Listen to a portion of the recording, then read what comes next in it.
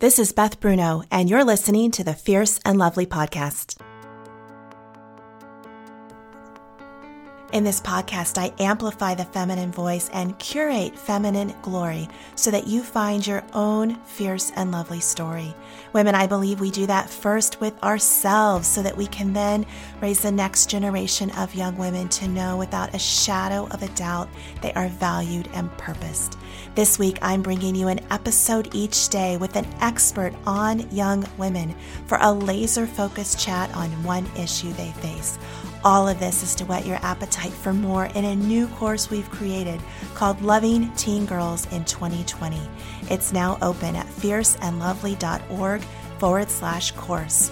On today's episode, I talk with CJ Rittner, house parent for 6 teenage girls and mental health therapist specializing in youth.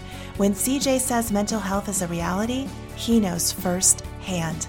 Let's dive in. So CJ, I was talking with a therapist this week, and she told me that she had heard, so this is not verified, but it sounds very convincing, that she had heard in the last 2 months with COVID, the number of calls coming into the National Suicide Hotline had increased by 900%. 900%, which even if that's like close to being accurate, like not even close to being accurate, that's such a huge number of individuals who are experiencing some level of depression, of mental health crises right now. And like I think about that, and I think about what teenagers in general experience in life. And then I think about teenage girls and the unique complexities of their emotional health. And I am just overwhelmed. And I know so many parents and youth workers and people who love teens. I know they're overwhelmed too. And so let's jump right in to that conversation about just teens and depression and girls uniquely, and share with us some of your thoughts that you're going to be kind of walking more deeply through in your session in our course. Yeah, of course. I mean, hearing that statistic is deeply troubling. And, like you said, regardless of whether it's 100% accurate or not, I think it is 100% increase would be too much, right? Right. So it's just terrifying what our girls, what our teenagers are having to face right now. And not even before this, like this is a very difficult time. And so thank you for the opportunity to be a part of speaking into this issue. But yeah, I mean, really where I would like to go with this to help bring some education, to help bring some purpose, some meaning, and some drive, a call to action, is I think it's really important from the outset that we talk about the reality that mental health is real, that mental health conditions do exist, and they need to be affirmed rather than dismissed. And that dismissing, which is all too common, creates really profound issues of harm when it comes to mental health. Whereas affirming the mental health and coming alongside and coming along with, whether it's a young adult or a young teenage woman that is growing into an adult, that is where the healing is going to take place and where they need us most.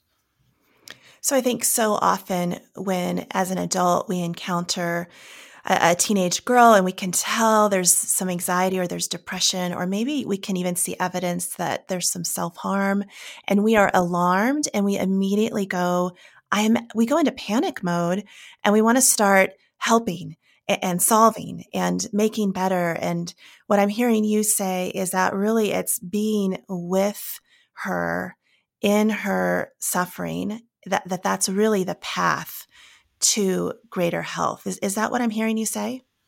Yes. Yeah, absolutely.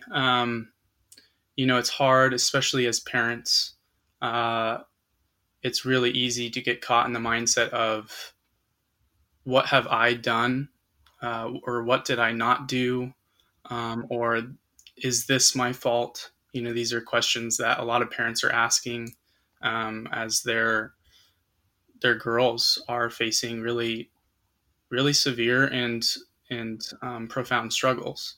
And what happens when we ask that is we want to jump to a solution.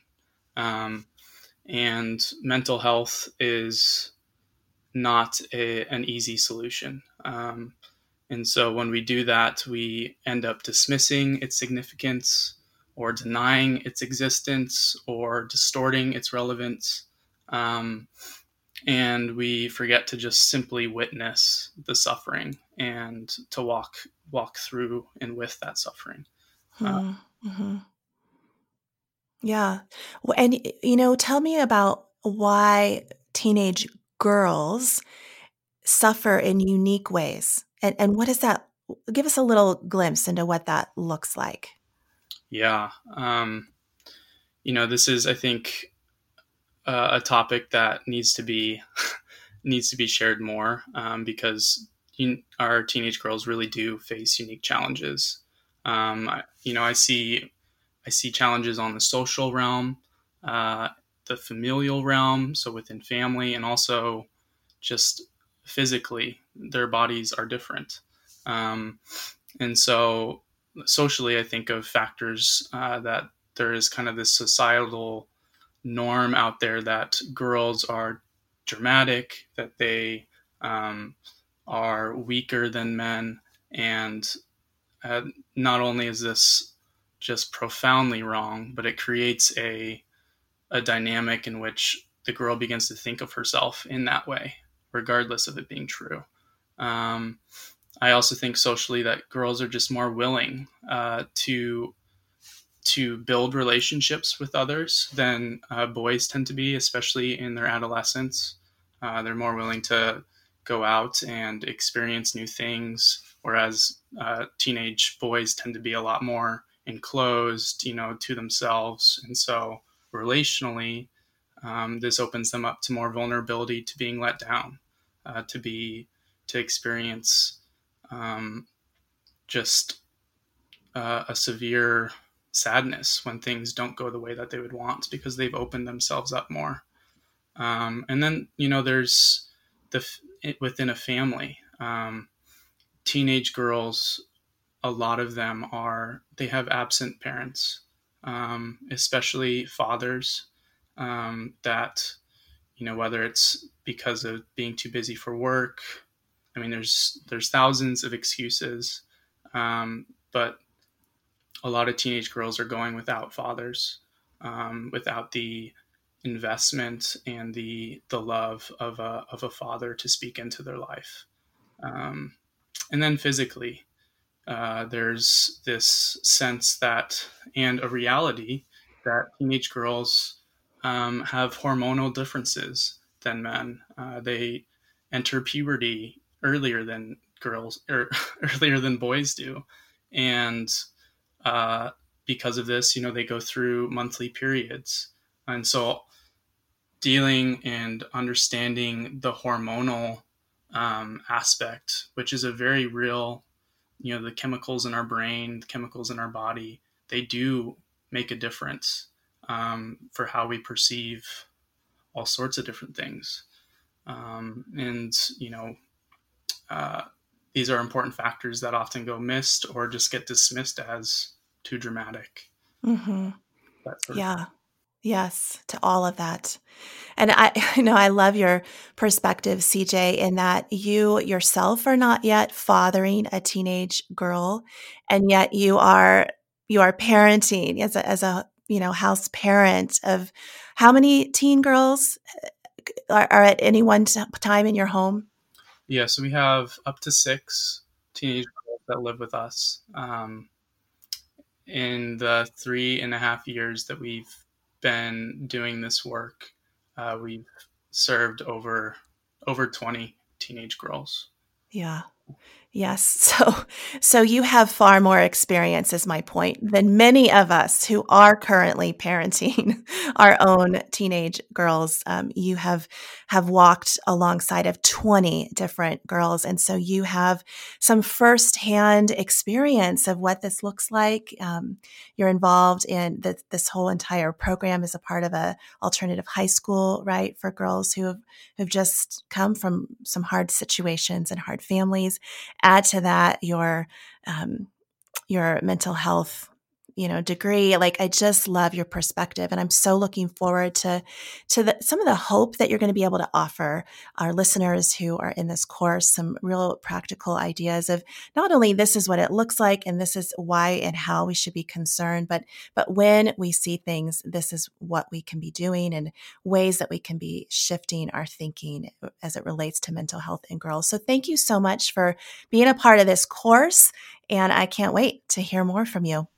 Of course. Thank you so much. Well, I don't know about you, but the state of mental health in teenage girls today is deeply concerning to me. And when I hear a statistic like 900% increase in calls to the National Suicide Hotline number, I am really alarmed. You guys, we need to better understand mental health issues among our girls, and CJ is one of the expert voices out there to lead us in the right way.